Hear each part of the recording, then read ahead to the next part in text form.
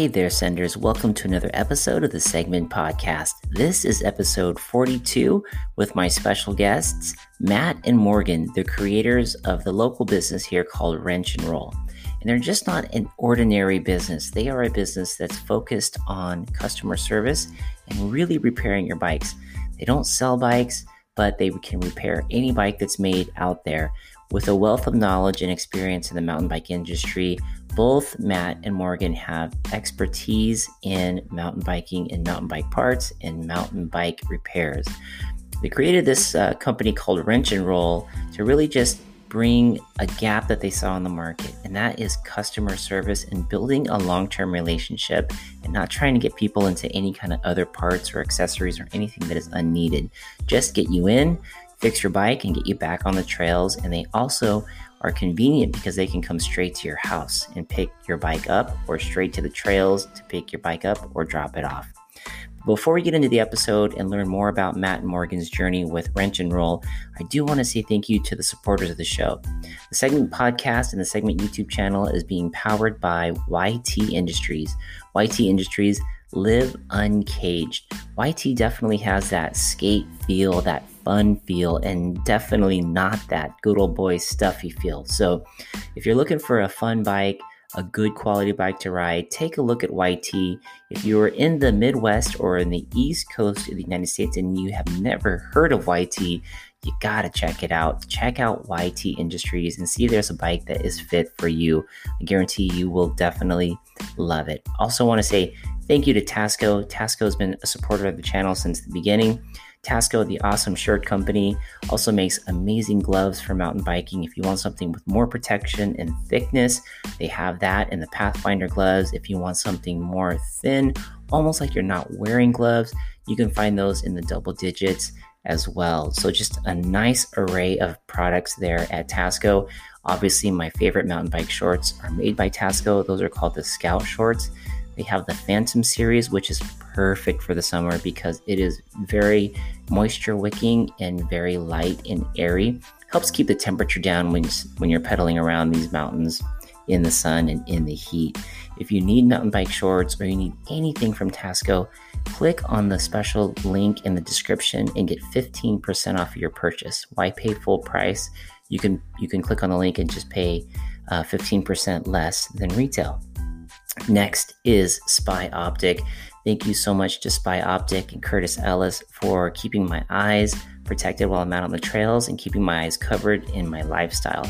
Spy has an array of products for your lifestyle and an array of colors for your mountain bike as far as the foundation goggles go. If you like to wear goggles when you're out there, especially in the summertime when it's really dusty and you want to keep the dust out of your eyes, goggles are for sure a good way to go. If you don't like wearing goggles but you want to wear bigger sunglasses, they've got you covered there as well. They have the brand new style of glasses that just came out. Those things, if you check them out, you won't be disappointed. Even though they are big, they are called the monoliths, and they are big, but they don't feel big. They're very light, and they actually have a ventilation system built into them to move air and sweat away from your face, which is outstanding. They also have the Happy Lens technology built in there, and the Happy Lens technology increases your mood and alertness by increasing your serotonin. So it's great technology behind those glasses. So thank you to the sponsors the supporters of the Segment Podcast and the Segment YouTube channel. Without further ado, ladies and gentlemen, the founders of Wrench and Roll, Mr. Matt and Mr. Morgan.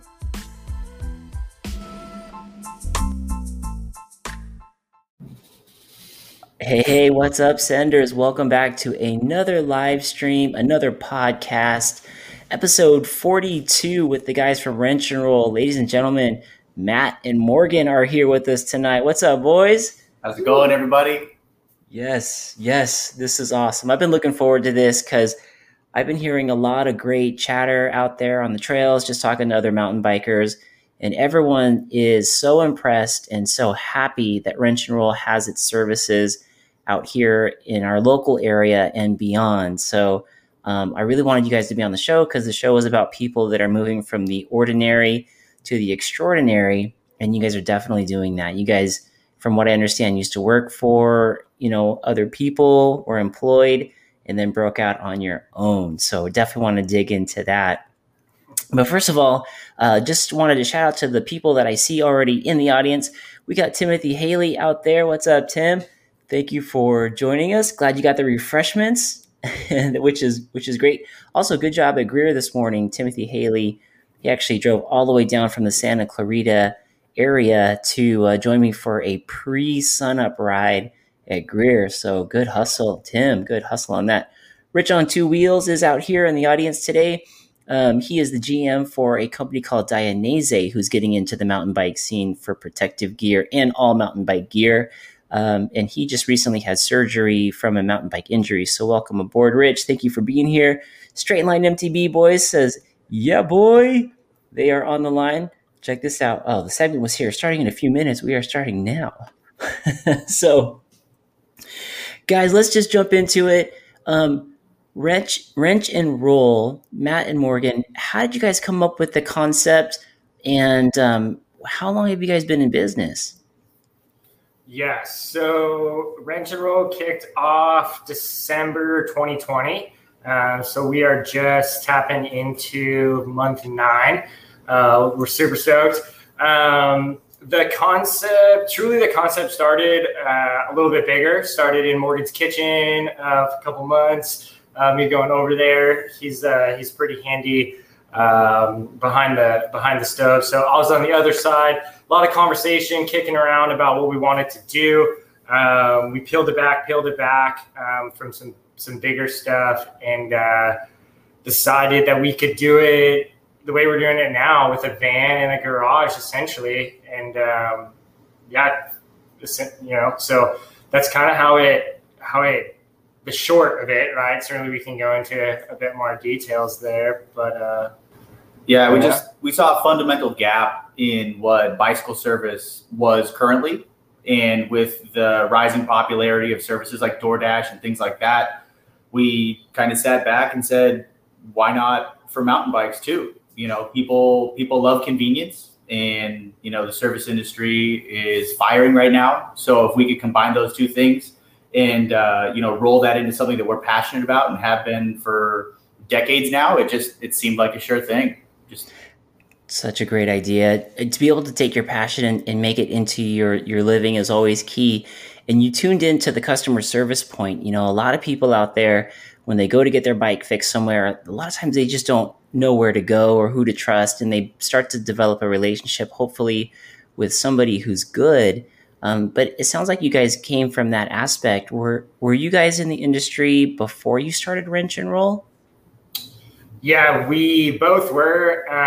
Myself, my bike story within the industry started back east. I moved here, grew up in Connecticut, moved here from Vermont.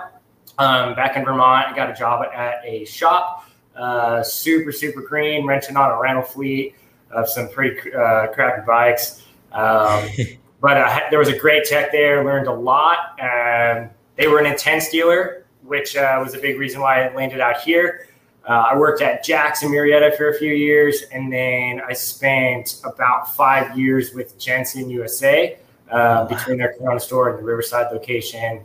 That's where I was before. Wow. Oh, and then were you one of Jensen's main mechanics over there? Is that what you were doing, working on the bikes and helping them keep those things coming in and getting out good? Yeah, I started in the Corona store as a mechanic, service rider, really good crew over there. And then I was a service manager, moved up to that, which bumped me into the Riverside location. From there, I was managing their bike build team, which is a phenomenal team. They ship, a ton of bikes. And then also was managing the retail locations from there. So I had a pretty big team beneath me. I did a lot of tech training, which was rad, and was able to teach that to a lot of good folks. So that's what I was doing. So a lot of wrenching, a lot of communication with other service teams within the industry. So Wow, sounds like a great background. So you kind of have a good grasp from the whole perspective of the mountain bike, from it coming in to somebody buying it to taking care of it, like the whole 9 yards. You have your good angle around what that looks like. And then Morgan, how about you? Where was your background in mountain biking from? My story is pretty similar to, I think, a lot of other kids. I got my first shop job when I was 15 on summer break to try to prove to my folks that I was responsible, or, whatever it happened to be. And then bounced around to a couple other smaller local shops. I grew up in the Bay Area. So, ended up managing a specialized concept store in Morgan Hill for a little bit. Ended up down here, Southern California, actually at Jensen USA as well, not on the service aspect, but on the sales side in the gear advisor department. That's where Matt and I met. So we developed our friendship. It was the afternoon laps, those lunch laps, all that fun stuff. And the best. There's really where that absolutely, backyard bottle shop. But it's been super fun. And then from Jensen, I went over to Intense. Spent a couple great years over at Intense, which was super rad. Met a lot of really good people. Learned a ton. And this idea of service-only bike shop, like no bike sales, had been kicking around in my head for the better part of the last decade. So in one of those aforementioned dinner meetings, right, with Matt, I planted that seed. And after couldn't tell you how many conversations, he just turned to me one day on a ride and said, "So service-only shop, is that a real possibility?" And I said, yeah. And I'm like a lot of other folks, I'm very particular about who touches my bike, right? You find a good mechanic, you want to stick to them like glue. And up in the Bay Area, I had my guys. I knew who they were. And kind of when I relocated, I was sort of at a loss. And when I met Matt, saw the quality of work that he was doing, it just kind of made sense. So he's been my guy. He's been my race team's mechanic for a couple years previously before we started this whole thing. And it just the stars aligned. It was the right time, and we just set out on a course. Wow, I love it. So it's December 2020. The pandemic is just kicking off, right? So it's not quite there yet, but we're getting ready to rev up for that. And was it a combination of wanting to do your own thing, seeing that gap in the market, saying like there's got to be this need that we can fill for people who maybe don't want to buy bikes but just have a great service oriented repair type of shop? Was that the biggest draw for you guys in December back then? Yeah, that was a big one. Truly, I would say the biggest draw, the biggest thing was the passion to do it, the passion to do something differently than, at least speaking for myself, than I was doing in my that role. That role limited kind of like a community element, and to be like face to face within the community, touching riders. I was in a great role, but kind of behind the scenes, right? So seeing that opportunity, truly missing like the day in and day out wrenching. I love it. I live for it. So I wanted to do it, and definitely, the stars kind of aligned with the COVID rush and all of that, knowing shops, their turnaround time, and what we could potentially do, working off our own schedule, our own hours. Saw that opportunity, but truly I think it was passion driven, and we try to keep that in the forefront of a lot of decisions so far that we've been making, and continue to, remind ourselves of like why we're doing it. And we're having so much fun doing it, connecting with all kinds of folks at events, and the door-to-door method truly allows that face-to-face interaction, that one-on-one experience that can be challenging to get in your traditional, retail store, which, again, we both have experience in. So, That's cool. That's really cool. And the fact that it's you guys, it is awesome, and that you have a passion for it. And I love the whole door-to-door aspect that if it's, I could say for the bike shop that I take my bike to, sometimes when it's not the mechanic that I'm used to working with and it's somebody else that I don't have a relationship with, it's automatically like I'm kind of on my heels, like, oh, wait a minute, where's the guy? Where's the other guy? But I love the fact that you guys are customer service oriented like that, and you're in the community. And it's true, I've seen you guys at events. I just saw you guys at Snow Valley for the Transcend ride. I saw you guys at the Big Bear races for the enduro races at Velocity. And it's just cool to see that you guys are mixing it with everybody and getting to know everybody. It's really, truly awesome. Yeah. As well as we try to get between the tape sometimes ourselves, which keeps it fun. We had a blast with the Enduro series doing that, in between stages, doing some wrenching before heading back up. So awesome. Got to get those laps in. That's why you guys are in it, right? It's so cool. Absolutely. So we tell ourselves. Absolutely. Yeah. We got a couple comments here. I want to make sure we grab. Rich on Two Wheels says, let's get this party started. MTB Rad Dad is in the house, and he says, we got Octodad, MTB, Marty, Joey Richards, tuning in all the way from New Zealand is on the line. What's up, Marty? Good to see you. That's rad. He says, backyard mechanics rule, especially if they have a van. Octodad's also asking, so good to fix your bike with people you trust instead of a bike shop that is always trying to sell you more stuff. And question here from MTB Rad Dad out in the Coachella Valley. He says, do you carry products still? I imagine you need to stock parts and stuff, but he says, I also understand no bike sales. For sure. Yeah, we absolutely stock parts. We've got great relationships with some of the industry's best people. We've got accounts with all the major suspension manufacturers. We're set up for authorized dealers there. P&W, Spank, Synthesis. Factor. This goes on. I know we're missing a ton of people. It's like an acceptance speech. There's so many people we want to thank, right? But yes, to answer your question, we absolutely stock parts, and given the current climate, we do the best we can to keep those in stock. TRP, another solid brand partner of ours for sure. So we have your basic replacement parts. We do our best to keep those in stock too, as far as like brake pads across the board. Chains have been like if you could find chains, it's a little honey hole, but we're doing our best to keep stuff like that, bottom brackets, some of the basics, suspension seal kits. We try to keep a lot. See, potentially the next question up is if we do service suspension, and we definitely do.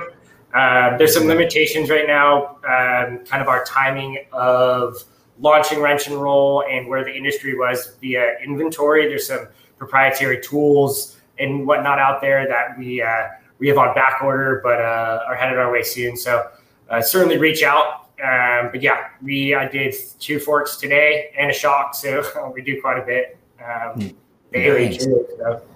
That's awesome. And as far as your guys' history with wrenching for racers, race team, and yourselves, if somebody were to come in, I know that the outsider MTB, Tony De Silva, just went to a place and got his suspension dialed in for his riding, like knowing how many clicks on the blue, how many clicks on the red, front and back. Would you also be able to dial in somebody that way as well? Yeah, totally. So a lot of that comes with time, repetition, kind of like testing different settings. Every rider has different preferences. Every track, there's some differences there. That's the beauty of factory race support, right, for some of these riders out there.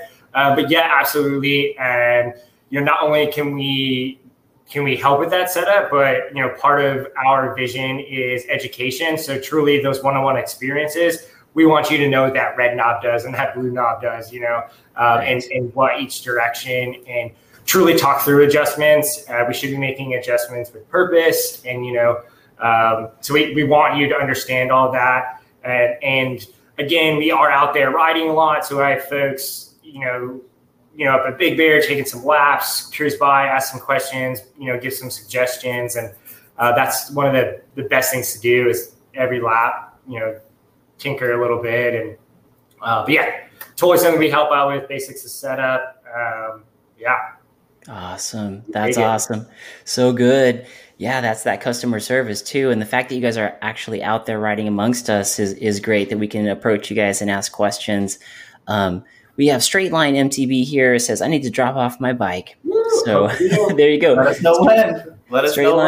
Straight Line MTB. We have the number down below. You can actually text the Wrench and Roll boys there, Matt and Morgan, and they can text you back, or hit them up on Instagram at wrench_and_roll. Straight Line also says, when our bikes need tuning, we just sell it and bring in a new one for review.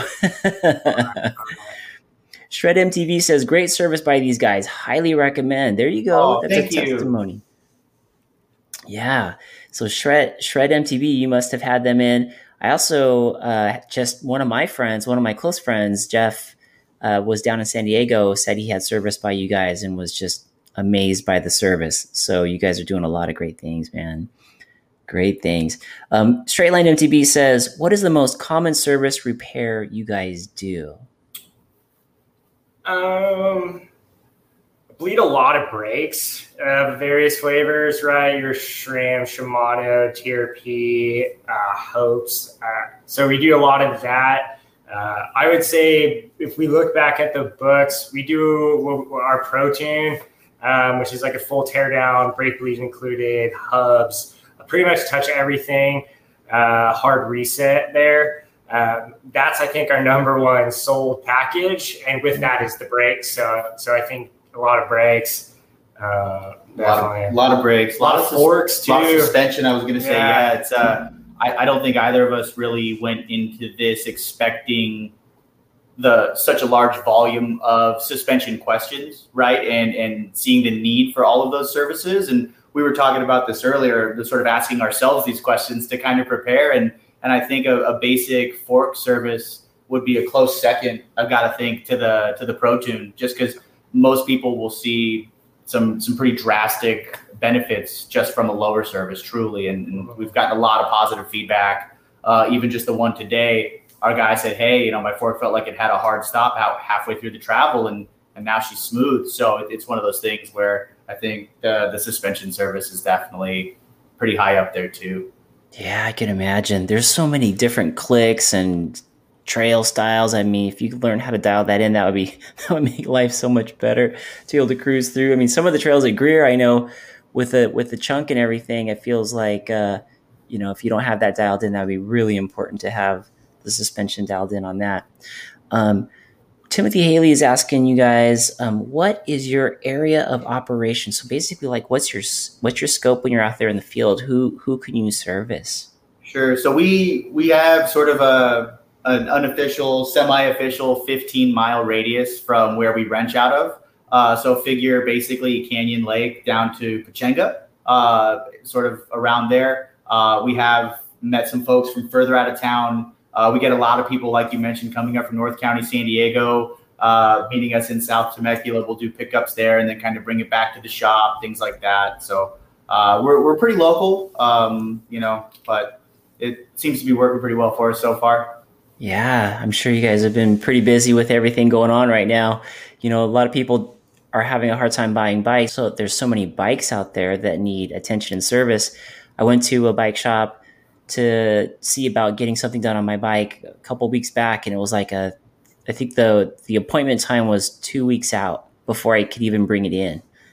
So what do you guys look like right now as far as operations getting in? We're pretty quick. We tried to focus on quick turns as a differentiator from our services from some of the traditional brick and mortar shops. So I think most bikes come in and leave within a 48 to 72 hour period. Holy cow. Sometimes with the suspension, we'll get into something and notice something that was damaged, like a basic service turns into a full damper shaft replacement, something like that.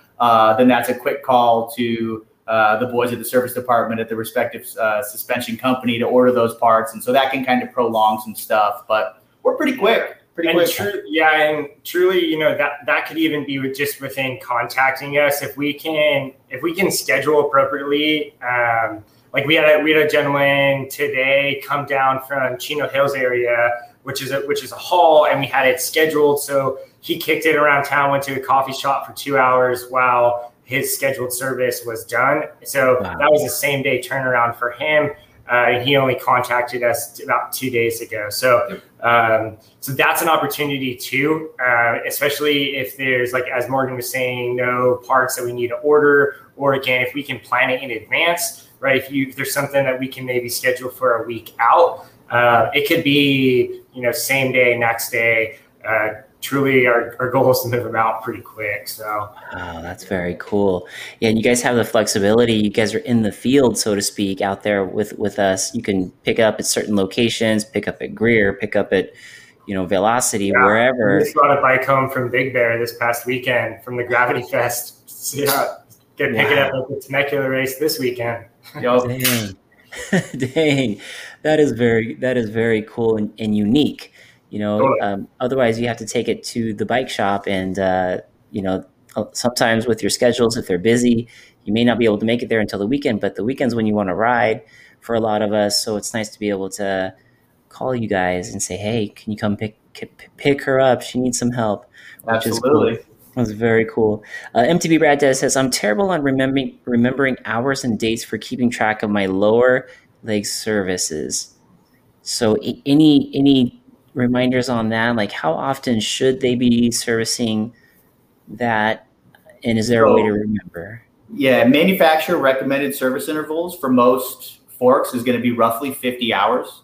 I'd say the best way to keep track of that, if you track your rides through something like a Garmin or a Strava, kind of just take a look, maybe even just take an average ride and then count down rides. I've even snagged one of those oil change stickers that they have for you now at AutoZone and just put that on my lower leg, stuck it on with a little date on it. That was pretty helpful for me. But yeah, it's tough to keep track of. I think most of the forks we see are pretty far past that recommended 50-hour interval. Yeah, and truly it depends on how much you're riding it, right? A brand new fork that sits is gonna need different service intervals.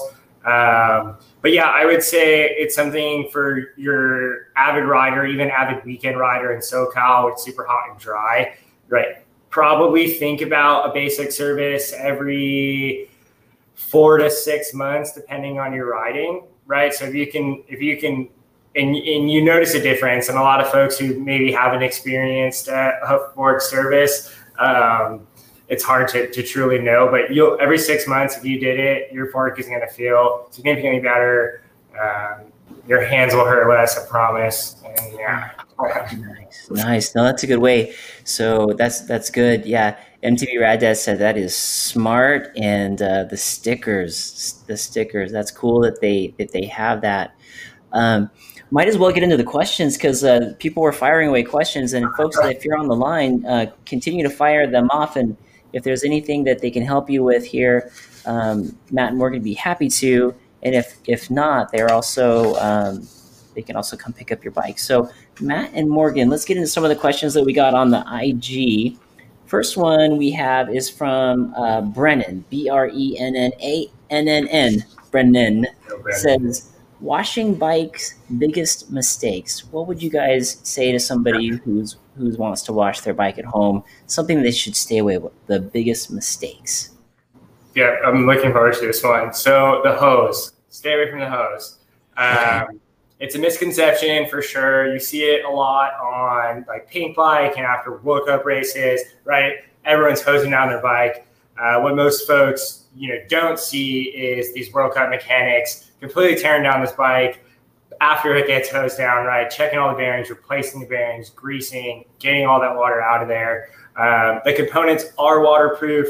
The bearings are sealed, right? They can't handle moisture and getting wet. But spraying a bike down, it's going to push water in places we might not want it. If it's not dried appropriately, water is going to sit. Brennan, who asked this question, we recently had his downhill bike in here. His lower pivot had a whole bunch of like corrosion and rust kind of starting to build up. That's a low spot on the bike, which truly just holds the water. And even the light mist, a lot of folks will say, right, well, I just, give it a light mist and then hit it with the rag.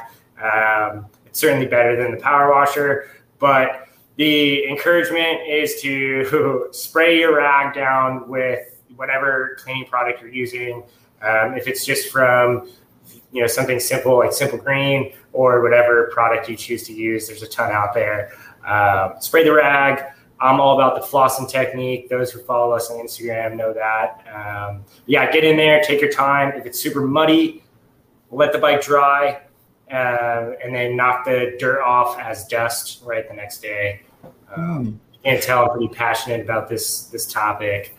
Dude, Matt, I had no clue. I've been using the everybody's told me from other riders is like, use the mist, don't use high pressure, use the mist, soap and water or muck off or any one of those things.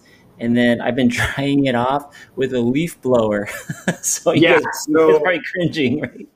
Yeah, I mean, like we're just putting places that they shouldn't, right? We're pushing grease out, water in, and it certainly keeps us busy. So keep hosing your bikes, y'all. Bearings are going to need service.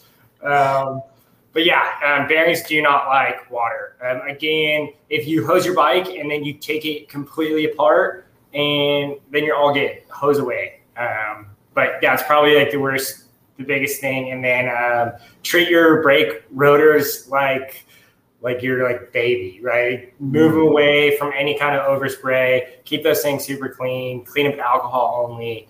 I'm pretty religious about brake rotor cleaning. Yeah. So those are my two, I think, biggest. I remember what the question was. Yeah, that was great. No, Brandon was asking, washing bikes, biggest mistakes. How many of us out there, chime it in, you guys, put in the comments, how many of you guys are like me and use the hose? I will not be using the hose anymore. I'm right here. I had no clue. That is great information.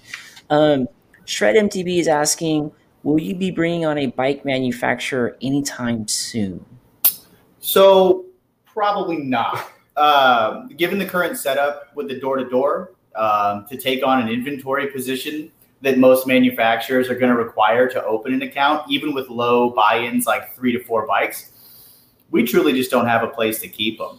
And above all that, the service-centric aspect of our business is truly what we wanted to focus on, to be able to continue to provide sort of that unbiased. Like if you have bikes, you have to sell bikes, and it's a lot of overhead, so makes folks hungry to sell those.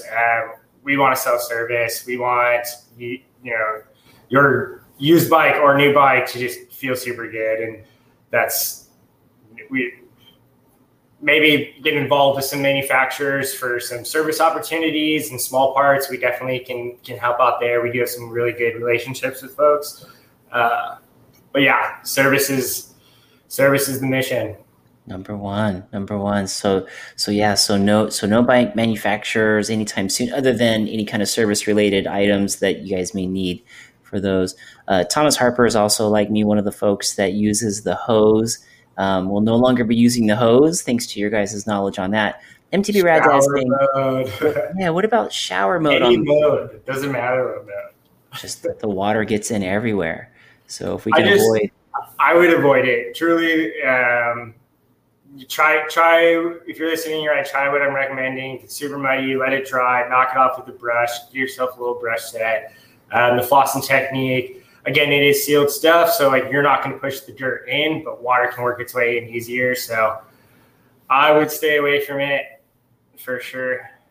That's good. And then and spray the rag down to where it's damp. I mean, you don't want it so soaked that it's depositing moisture on the bike, right? You want to be able to just have it damp enough to where you can wipe the bike down.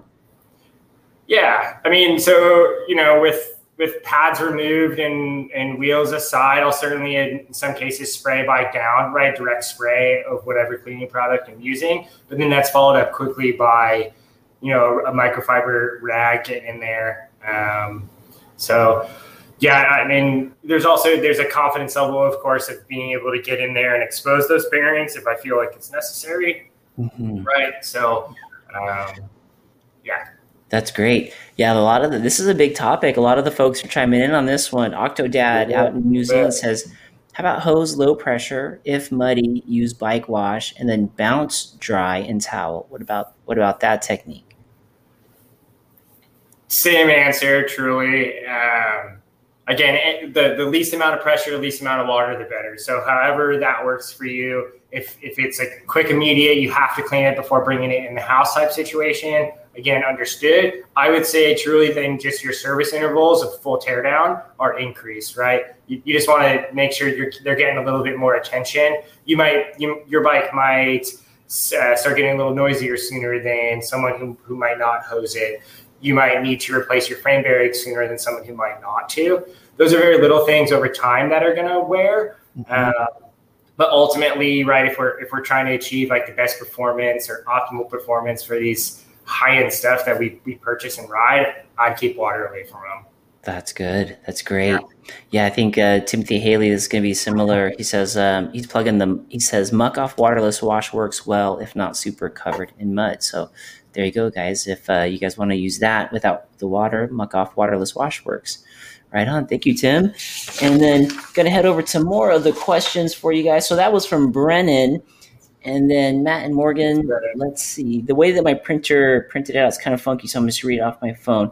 Okay, Rich on Two Wheels asked what's the furthest you'll travel to service a bike. So basically, we answered that one. That's south of Temecula on up to Canyon Lake, basically. But if you want to travel into the area, you guys can travel into the area, ride Greer or ride Velocity, and then have the boys here pick it up. It sounds like for service, if it's scheduled, it could potentially even be the same day turnaround after a cup of coffee or some lunch. Yep. What about, so say there are guys that are out of the area, but because of the vibe from the Wrench and Roll and the community talking so highly on Wrench and Roll, would you ever consider doing a DIY online for somebody to help them through it for a nominal service or nominal fee? I think that's in line with the educational component that we were hoping to build in to the business when the initial conversations started happening. We're already having similar conversations with some local groups to kind of host sort of a group night kind of a thing where they can bring a couple service related questions and we can perform the services in front of them so that they can get the one-on-one in the moment kind of hands-on experience and ask all the questions and have us get the real-time answers to them. Yeah, truly, I think it's more likely for us to go that route. Certainly the world it is now with the virus, COVID, and whatever. We'll have to, if we do in-person training with the bike tech stuff, there's a ton of value there. Certainly, we do have great video guy asset, so it's a possibility to put some of that stuff up online. Yeah, that's cool. I mean, if you guys are outside the area, give Matt and Morgan a call and maybe take it one-on-one and see what they say, but potentially they might be able to walk you through the fix there for a totally. It's something I'm thinking about. Okay, have a question from Octodad, Matt and Morgan. He says, what do the bros think about shock lube? Like externally, like stanchion and lubricant? I'm assuming that's what he's talking about. Marty, let us know if you're talking about outside for lubricant on the shock. And while he's putting that in, Morgan, we talked about this question earlier. So the Bike Rider app is asking a question about tires. He's asking, are baguettes the new Cush Core? And we got a response from Marty as well. Yeah, man, I think that's Commensol's secret, right? Those guys keep crossing the finish line first. So if that's working for them, then more power to them. So yeah, who's to say? Right. So it could be baguettes in those wheels. Absolutely. Do you guys have a preference when it comes to, or maybe, I mean, that's not a fair question to ask you guys, but what do you guys most commonly see in the wheels? Do you guys see Cush Core or something else, or just a variety of inserts? We have seen a variety. We definitely see the most Cush Core. We see a lot of it, truly. We've definitely worked on our technique quite a bit, tried a whole bunch of different techniques that are out there. We feel pretty good about ours, but yeah, it's certainly not my favorite thing to wrench on, but we make it happen. Nice. I've seen videos of people throwing their tires across the garage. Yeah, there's some tough ones out there. Yeah. Stars align, DH casing, carbon wheel, Cush Core. Yeah, fun stuff. So Marty from New Zealand says, yes. What do you guys think? What do you bros think about shock lube for external? He says, yeah, that was his question. So in theory, your shock is sealed, right? So putting lubricant on your stanchions, either your shock or your fork, if that is getting inside your fork to lubricate something, in my opinion, there's a bigger issue of letting the lubricant in there, right? There's some tricks out there, run a zip tie between the seal and the stanchion and drip some in there. Yes, I see value in that. I think that could help, right? If you totally can't, make a fork service happen by dropping the lowers, even if you're not replacing the seals, you can drop the lowers and put some slick honey in there. That's going to be the best bet. It certainly in a pinch, it could work. It's better than nothing, I suppose. Mm-hmm. But yeah, suspension should be sealed. Shouldn't let anything inside. Gotcha. So not so much the need for the shock lube. Everything's going to be on the inside. Just keep those stanchions wiped down and clean, I guess. Yeah. Shred MTV says Matt loves his Cush core. Yeah. So I'm going to go to another question here. This one's from the Trail Dogs. What's up, Trail Dogs? Thank you guys for being on. I appreciate you guys always. Trail Dog says, what do the guys that work there ride, and where do you guys like to ride? You want to go first? Yeah. So I was reading. The first one was, what do we ride? Yeah. Cool. Yeah. So I'd say my main, well, I guess it depends on the time of year, but my trail bike is an Intense Primer. My park bike is a Banshee Dark Side. And then I have a dirt jumper, the orange thing behind me. That's a Chromag Monk. Dang. Yeah. I try to have one of everything check off all the boxes. So there's a couple missing there, right? Matt's got the quiver though. Still a good quiver. Jeez Louise. Try. Okay. And then how about you? Where do you like to ride? Yeah, so Greer's our backyard, of course. We ride a lot at Greer. I've been pretty lazy in the summer. I spend most of my time up at Big Bear. Ranch Monday through Friday, and then you can find me getting chairlift laps pretty much every weekend that there's not a race. And then we had a blast at Vail, got passes, both of us this year. So the trail work that's been going on over there has been super exciting. So those are, and then I am at the pump track when it's not 100 degrees quite often. So those are my spots. We're so lucky. Man, we're so lucky. We have so much good stuff around here, the Murrieta area. And I think somebody told me that EC was hired on at Vail, and that's been a lot of the great work that we've been seeing out there. Because I feel like every time I go out to Vailocity, there's a new trail, North Shore, Fat Tire, like all kinds of stuff that's going on out there. It's so cool. Super cool. Eric's doing a good job. He is. Yeah, absolutely. So currently, my trail bike's a Rocky Mountain Instinct. I've got it tastefully upgraded with some bits and bobs from some other folks out there, so not quite stock. I've got a Haro Steel Reserve again that we upgraded for my dirt jumper when Matt bullies me into riding the pump track with him. Temecula pump track. And then I don't have a park bike currently, but the other bikes in the stable, I've got Specialized Crux to do gravel duty on. And then I've got my old trusty 20-inch BMX race bike that I kind of grew up racing that I can't get rid of. And that's a standard 125R. Wow. You guys, there you go. And then as far as trails, Morgan, where do you like to take those steeds when you have time? Yeah, it's the same thing. It's winter laps at Vail and Greer. Summertime, again, you'll see me in Big Bear a few times, not quite as often as Matt. But the other really cool thing with the pump track is they just put in that little Grom track so I can take my son. He's 5. And he likes to shred his bike out there too. So those are my park laps, right? Yeah. That's cool. That's cool. Yeah. For those of you who are in the Murrieta, Temecula area or coming out here to visit and you have your Grom, the Temecula pump track has a little Grom track that's literally 50 yards away from the main one.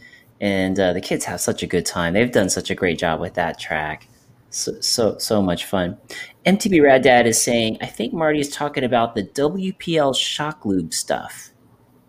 Going back to that shock lube question. Yeah. So the stanchion lube, I used to field a lot of questions in my prior role and things like that. And I suppose it could make a difference, right? I mean, somebody somewhere in a lab feels like it does strongly enough, at least to come to market with that product, kind of a thing.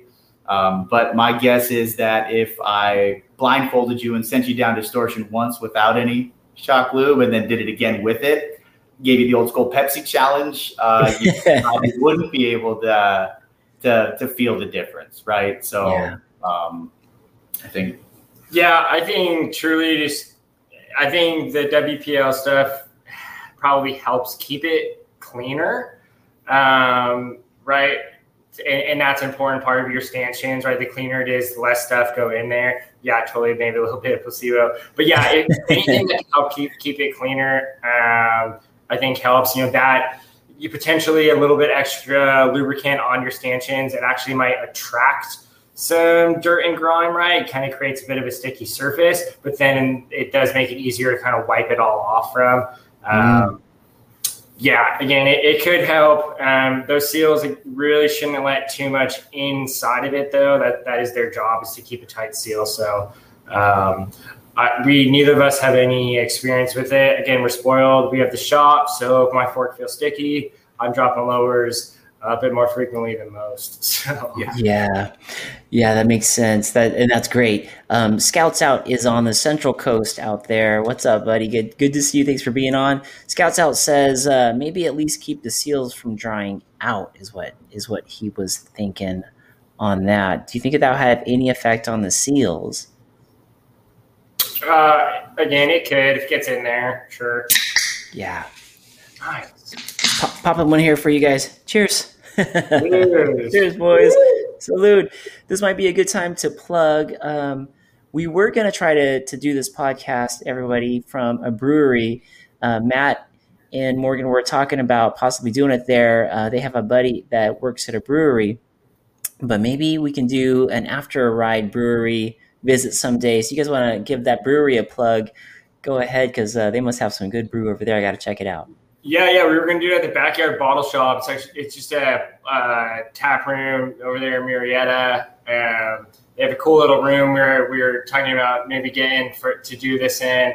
But yeah, definitely, it'd be fun to set up a meet and greet post ride or something like that. That'd be good stuff. That would be. That's a good idea. Maybe comment on this when you guys if you guys are watching this live, or even afterwards on iTunes or Spotify. Let us know. Maybe we could even do like you said, a meet and greet there at that brewery, or have you guys give a talk on something like some kind of suspension basics for education. That would be very cool too. Going back to some of the questions here, let's see. MTB Rad Dad says, what is your favorite tool? And maybe we could take that one out even further. What tool should each of us mountain bikers have in the garage? Oh, that's a good one. Okay, so I have a couple answers that came to mind, and I thought I was prepared for this. So the derailleur alignment gauge, the part tool gag, right? So that aligns the derailleur hanger.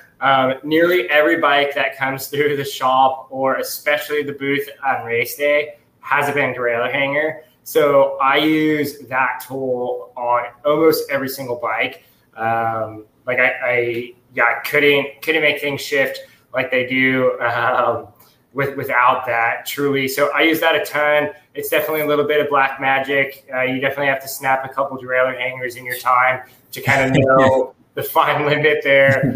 But yeah, that's got to be one of the most used. And then I would say a close second, just a notable mention here, is when I lace wheels, I have just like a pre-bent spoke that I did with a crimped nipple on there and a little nipple driver to build wheels. I take pride in my spoke tools.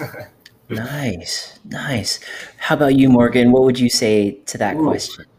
The knife in the kitchen. Man, so yeah, my favorite tool is probably my phone, so I can text Matt and let him know my bike's not running right, and then he needs to get over to the shop ASAP so that I don't look like a scrub on the trails. No, I think keep shifting on me. It keeps shifting. Yeah, the tool that I use the most, like for the in the field quick adjustments, like lever adjustments on pickup or drop off, stuff like that. just a good old fashioned park tool 3-way of the various sizes, right? And that Nice. we keep a full set in the van door at all times. Matt's car's probably got 3 sets in it. But in a pinch, I think is something everybody should have truly is a multi-tool, whether it's like a one-up tool in your steer tube or, something just in your backpack. Like just having one of those things can help you out in a pinch, preferably one with a chain breaker on it. I think would be my recommendation. Yeah, that's great, man. So I used to ride a Stump Jumper and it had a SWAT box on it. So in my bottle cage had the little holder for the multi-use tool. I'm on a YT Jeff C now, and I don't have that SWAT box. So I'm thinking about getting. Is it the one up that has the hiding spot in the stem? Yeah. So I'm a big fan of the EDC Lite tool. It's a pretty minimalist tool. If that checks all your boxes, what you're looking for, it still utilizes a StarNut, which in my opinion is the most secure system out there. There's some good ones, some good alternatives, but in my opinion, nothing beats the good old StarNut. So the one-up EDC Lite tool, have it in my bike, my trail bike, and I dig it. I think it's super solid, doesn't loosen up or anything. So nice. I'll have to check that EDC Lite. I'll have to check that out. I was at Summit and I thought my derailleur was bent because it was shifting. My bike was shifting. Turns out that the back axle got loose, and so I didn't have anything. I had to go ask somebody if I could just have a simple Allen wrench to tighten that back wheel down. So it made me think I got to start getting something like that for the bike. Got a couple questions here. Rich on Two Wheels is asking you guys, what's your favorite bike to work on, and what is your least favorite bike to work on? Don't hold punches, fellas. All right. Favorite bike to work on is one that comes into the shop regularly for the service intervals. There you go. Those are quick. Least favorite bike to work on is the one you haven't touched in 2 years. Man, yeah. You just you ride them, you put them away, you let them sit, and they just fall into a state of disrepair. I mean, there's certain manufacturers out there that are a little bit more finicky with the proprietary pieces and the linkages that require modified tools to get shoulder bolts out and stuff like that. But yeah, so that they're all just nice little challenges throughout the day, little small wins that Matt gets to take home at the end of it, right? So Matt's face is like, hey. Yeah, that was a really good answer from Morgan. that was good. That was really good. All right, guys, got a couple more questions that came in while you guys are asking. MT Brad Dad says he actually has the EDC in his pump. I got the EDC in my pump, he says. Okay, this one's coming in from Scott Chafin. Scott Chafin is asking, is a wireless derailleur worth the money in your opinion? Yeah, so we were a bit prepared for this one.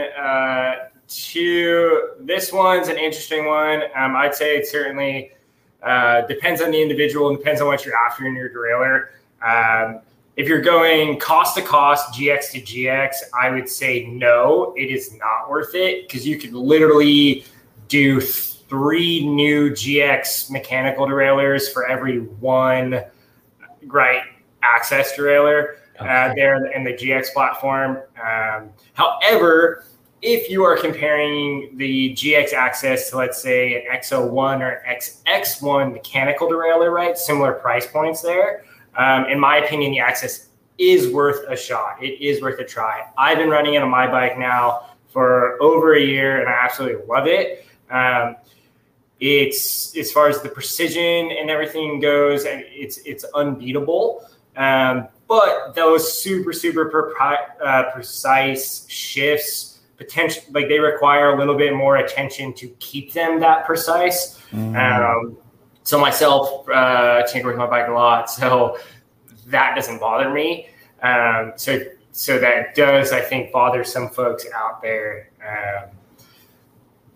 So and you've only run out of battery twice or 3 times now, so it really hasn't even been that big of a deal with the electronic stuff for him. So not too bad. It's pretty slick though. It really, it's pretty nice. Yeah. It probably just feels good too to have one less wire on the bike, just one less thing. Just feel clean. They look clean. Yeah, access and access. If you can do an access dropper press and access shifter, I would do it. It looks so good. Dang, there you go. There you go from the Wrench and Roll boys. So Scott Chafin, if you are listening in live or if you're listening in on iTunes or Spotify, the boys here are saying if you can, go for it. They love it. Debbie Crow basically says, producer Debbie, what's happening? Good to see you out here on the show. She says Summit is notorious for loosening any bolt possible on your bike. So might be a good place to pull up. That's a really good point. And it's something that I think a lot of people overlook is just the constant rechecking of torque values on all of your bike's bolts. Start at the stem, work your way back to the rear axle. Most manufacturers are going to have an FAQ page where you can find all the torque values. And it's something that I encourage people to try to work into their post-ride or pre-ride routine. If not every ride, every other ride. Because the last thing you want to have happen is a shoulder bolt back out a little bit. It loses its strength and shears off. We see broken rear triangles. We, unfortunately, today saw the result of one with a broken collarbone. So So yeah, bikes, they take a beating and we demand a lot out of them. And I think we take for granted the stress that these little 5 mil bolts put up with day to day. So definitely figure out a way to get those torque values checked for sure. That's a great tip. And like you said, most of the companies have the facts on the torque values for you guys to do it in pre-ride or post-ride checks. That's a great tip. Debbie, thank you for bringing that up. MTB Rad Dad says, I love my GX Axis. So he has one, which is great. Guys, I have a question for it. So the stem on my bike was really loose, right? I could feel it when I pulled up on the handlebars. I could feel like there was some play in there. So I started to tighten it down and actually cracked that little plastic thing on the top. So it made me realize that's too much. So I changed the little cap on the top and I was able to tighten it down, but I tightened it down so much that I could barely steer, right? Is that meant to be not tight? How is that? I mean, this is probably really basic and I'm sorry for the question. No, it's a good question. So essentially that top bolt, right, often a 5 mil, that is just loading your headset bearings. So each headset manufacturer would have a different torque value for what they say that needs to be cinched down to. So it does not need to be, you will not hit a hard stopping point, right? If you hit a hard stopping point, that essentially means you've compressed your bearings and like you potentially experienced, then the bars don't turn at all.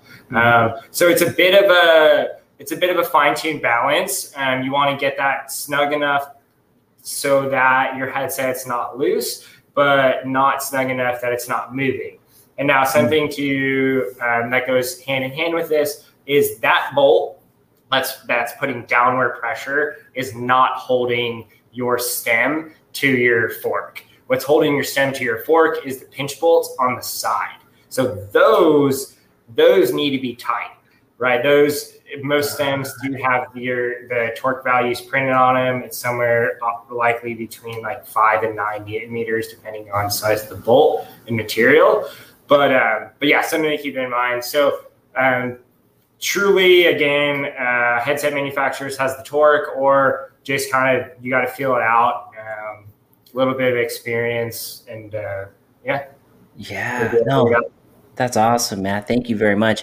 I wonder how many other people were in the same boat as me trying to figure that out. It happens pretty often. It seemed like a little fine balance. Like too much is way too much, and too loose was fell loose. But yeah, it's the ones on the side that'll keep it there. So thank you for that. You got a shout out here from Derek. Man, he says, best service around. Shout out to Matt, Morgan, and Mark. Reach out to the Wrench and Roll for service. You won't be disappointed. Another great testimony. Derek. I'm telling you guys, this is what I'm hearing when I'm out on the trails. People are loving your guys' service there at Wrench and Roll. And there's another one there from Derek. MTB Manny has a question for you guys, and I wanted to bring that up for you. He is asking, let's see where to go. Sorry, I just lost it. I had it right here. MTV Manny says,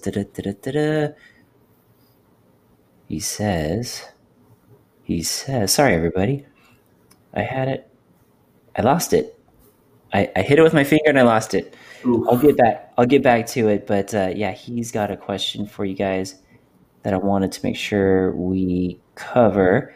Where'd you go, Manny? Here you are. Found it. Okay, MTV Manny says, how to get your bike to feel less twitchy, stem length or height? Both. Right. It's a combination of a lot of things when the bike's feeling twitchy, right? I mean, it could be a head tube angle. If you think about your head tube angle, as you move your stem up, it comes in, and as you move it down, it gets a little bit longer. So depending on where you are in your stack height, you might want to make an adjustment, but it could also be cleat position. It could be saddle position. All those contact points are going to affect where forces are applied to those handlebars. And that's truly gonna determine, in conjunction with geo and sag and all that other stuff, like how twitchy the bike feels. So I have a bit of a background in bike fit. In a past life, I was a fitter, probably doing 3 or 4 a week. Full range of motion assessments. It got real weird, laying people on the massage table, bending them all up, and then translating those measurements to the bike. And we saw a lot of value in that. So I mean, if you really have issues with the bike being twitchy, I would say find me on the weekend. Let's get a couple laps. Let's make some in-lap adjustments or post-lap adjustments, and then go do that same lap. And we'll just take these small changes and make successive approximations towards the target bike feel. And that's going to be the best way to do it. There's truly not one tried and true formula for that, really, because there's just so many variables that can play into that. Sounds like a good process of elimination. Yeah, go ahead, Matt. Well, in that example, you could lower your stem, right? Lower your stack height, because you don't need to buy another stem to do that. So at least try it, right? Put your headset spacers on top of your stem and re-snug it up and give that a try. And getting yourself closer to the front wheel might help a little bit. So to directly answer, I would say try it before purchasing a stem. If you don't notice the difference, you can always move your headset spacers back. But tinkering with your bike like that, no matter what you're trying to achieve, I would encourage. There's a lot of fine-tuning adjustments out there that you do find within these fits. But if you're confident with the wrench, you can do those swaps yourself. Nice. Yeah, that's just that 5mm bolt, right? Take that out, loosen up the side bolts, and then put those spacers on the top and see how that feels. That's good. There's some dramatic changes that can be made in handling for sure. For sure. Yeah, it's crazy. Everything is in millimeters. Literally, it changes everything. That is nuts. And then, Morgan, what you were saying, is that like the rad that you were talking about? How you get the fit for the bike based on like your arm length and leg length and all that stuff? Yep. So I was using the Specialized system, specifically the BG Fit program. I graduated most of their courses in that. And so, yeah, it's a full range of motion assessment. So I look at hip flexion, potential leg length differences, shoulder rotation, all of these things, past injury history even, right? So all of those things are going to affect how you ride the bike. And a lot of us have these preconceptions of what we think we should look like on the bike, right? Like we just saw the Tour de France with everybody in these full aero positions with these negative stems, and like they're all in these tuck positions. And that's great for those guys because they are super flexible, right? But for most of us, that's just not the case. So, to me, it doesn't really matter how you look on the bike as long as you're comfy on it, because that comfortability is going to result in more saddle time. More saddle time is going to get you the results that you want, right? Like you can't put down watts if you can't breathe. So being all bent over and all this other stuff, like it might not be the best thing for you. But yes, we take a look at like body structure and things like flexibility and put it to use on the bike. And that's something that we still do. I've done a couple fits since we started Wrench and Roll, and we've seen some really positive results from some guys with that were having some hand numbness, foot numbness, things like that. And it's since subsided with very little invested, right? No new parts, as Matt was saying. We just changed stack height, we changed lever position, cleat position, saddle position, things like that. And guys are way more comfy out on the bike. So, dude, That's huge. That's huge. If you're out there listening to this right now, give them a call. That is very, very cool. Because I've ridden with a lot of my neighbors out here, and they'll get like hand numbness, like pain in their shoulder, things like that. I'm sure it's just like minor tweaking here and there, but it's just don't have the knowledge as to where to start. So that is awesome. And if anyone's out there and they're watching, there's a YouTube channel called Joy of Bike, and they were actually trying to figure out what people's rads are and fit them in the right size bike. And one of the stars of the show, his name is Alex. He's 5'9", and he ended up taking 2 bikes out, and he ended up on a small of the bike. But the manufacturer said at 5'9", he'd be between a medium and a large, but his rad actually measured out to fitting the small, which was interesting because it seems like a lot of the bike companies are just kind of making this like big dramatic overlay. If you're this height, then you're this bike, when it's so individualized, which is great that you brought that up, Morgan. And that is all the questions that I had that came through on the Instagram. Anything else, you guys, that you would say for the folks that are listening? What are some of the tips that you would potentially give to people to just care for their bike on a daily basis? So right off the bat, clean bike is half a bike. Clean your bike, not with hose and water. But keep yourself clean. After cleaning your bike, chain lube goes a long way. There's a ton of different products out there. A lot of them work really good. A lot of them have different cycles as far as like how long they last. So depending on what you're using, try to pay attention to that.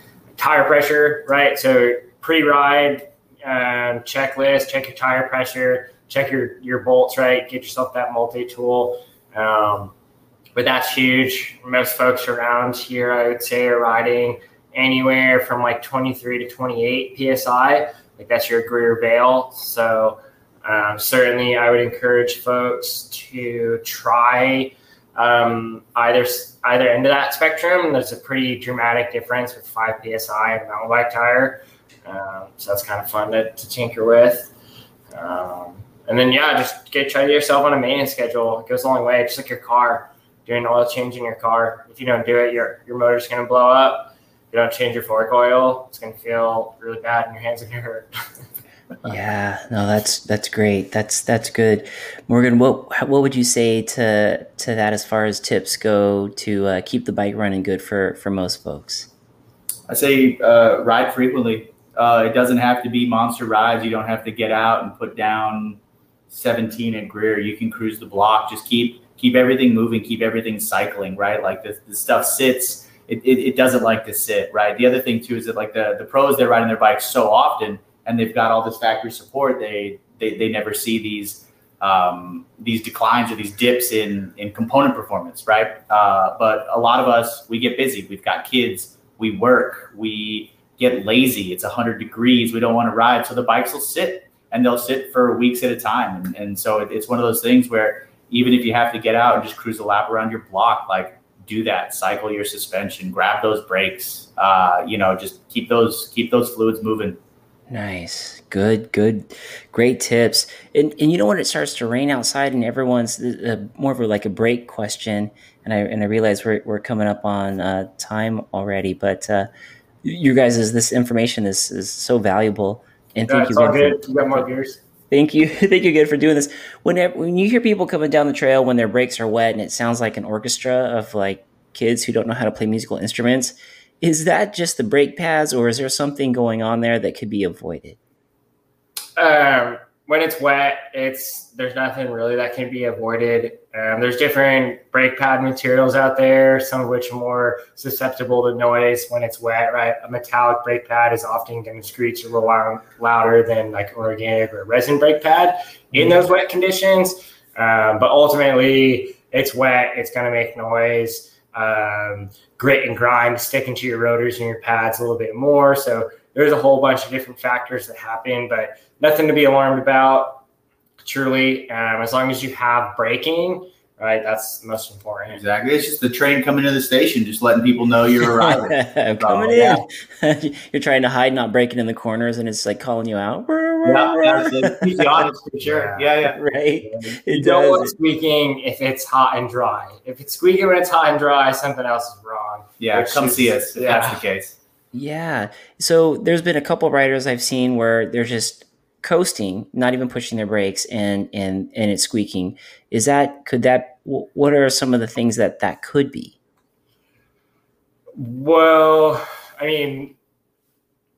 truly it could be, right, your rotor rubbing your brake pads, right, caliper alignment. And if that noise is ultimately coming from the brake, which can be tough when you're riding a bike to truly pin down where noise is coming from. There's a lot of moving parts on bikes. Mm-hmm. There's a lot of places that can make noise. I would say the first three, places that fingers get pointed at is like your bottom bracket, your headset, and your brakes potentially.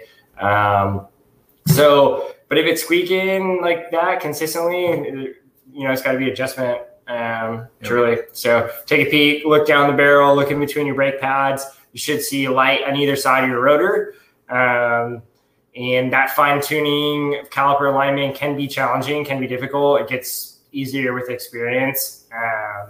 Give it a go. Nice call.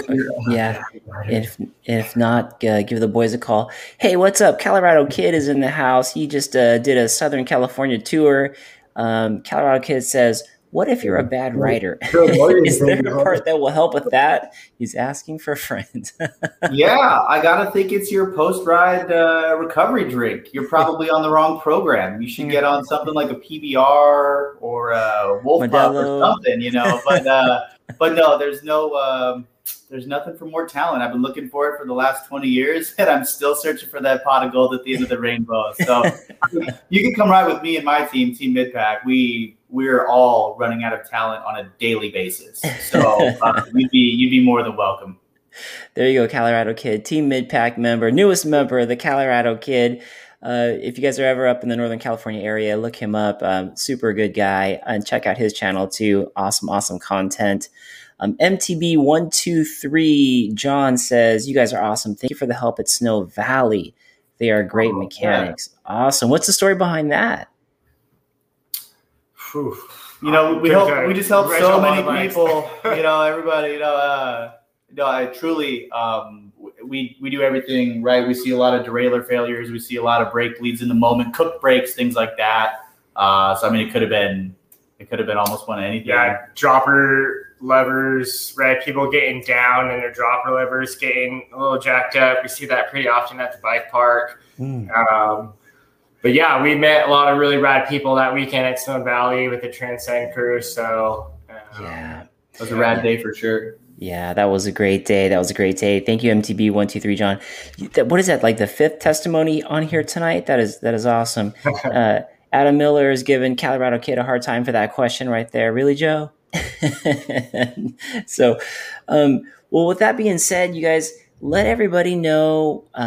I obviously have it here scrolling on the screen, but is there anything that you guys would like to say in closing to the folks that are out there watching the live or in the future here at iTunes and Spotify about bike maintenance or even coming in to see you guys? I would say don't hesitate to reach out. We're available, Monday through Friday, 9 to 6 officially. But if you've got questions, we're happy to help out. If you see a good deal and you want to run it by somebody, never hesitate to ask us those questions. Truly use this as a resource. That's part of what we wanted to do in building the community and educating people. So let us know if there's any way that we can help you, and don't hesitate to come see us. We're never too busy for you. Even during the short weeks with race weeks, if we're at the races and we look pinned, believe me, we've got spot for one more. So don't hesitate to give us a shout. That is awesome. And what would you guys say is your biggest differentiator? I think I already know the answer to the question because I've been talking with you guys, but for the folks that are listening, what is Wrench and Roll's biggest differentiator than taking your bike to the local bike shop? You can stay in your pajamas, right? Yeah, I see a lot of people in PJs. Yeah. No, I think truly it's the quick turnarounds. It's the same day in and out. It's the 2-day turnaround on a full Pro Tune. We just had a Trail Dog sled in, right? We got 2 of them out same day. waiting on parts for the last one, but we're going to get that crew back out there ripping for the weekend, right? So we're pumped on that. And we're shooting for that experience, right? That's our goal, is the experience.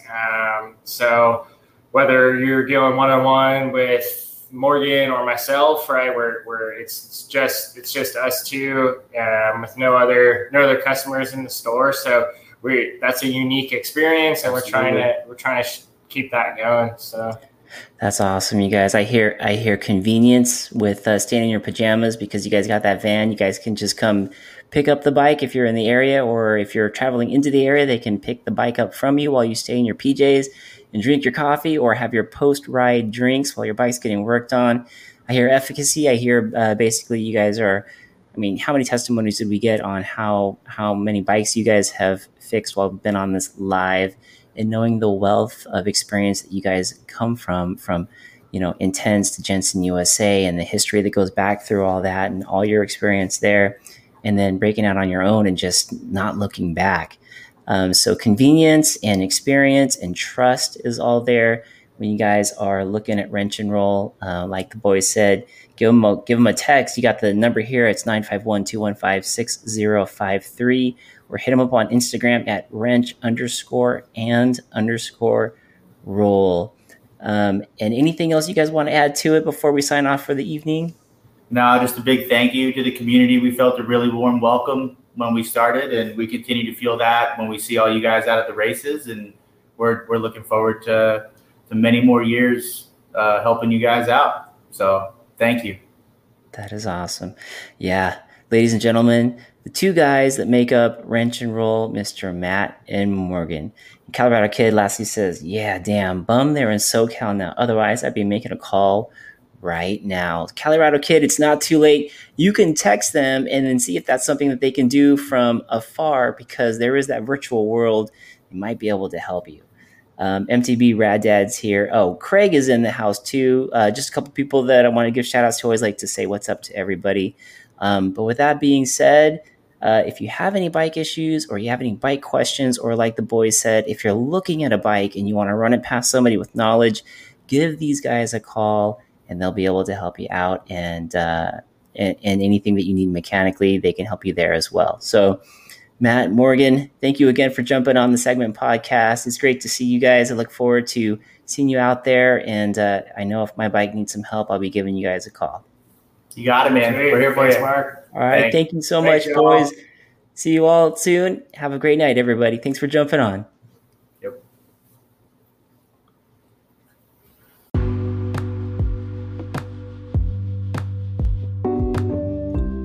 Okay, Centers, thank you so much for tuning in to that episode with the guys from Wrench and Roll. And thank you to Matt and Morgan for being on the show. What a wealth of information. I definitely want to listen to this episode a couple times. They had some really key pieces of information that'll help keep our bikes happy. So, guys, thank you so much. Join us next week when we have special guest, the Miltonator, on the show. Take a listen to his story and how he got into mountain biking and how he is doing today and what he is up to. That'll be episode 43 with the Miltonator. Thank you again to the sponsors of the podcast, the supporters of the podcast. Thank you to YT Industries. Thank you to Tasco, and thank you to Spy Optic. Really appreciate you guys. Wouldn't be able to power these without the help and support, and just love the product. So thank you so much for that. And folks, I want to leave you like I leave you each week. Remember to find something you like, be passionate about it, work hard at it, because all of your hard work will always pay off. All right, everybody, see you guys on the next episode, and send it safe out there. Talk to you soon.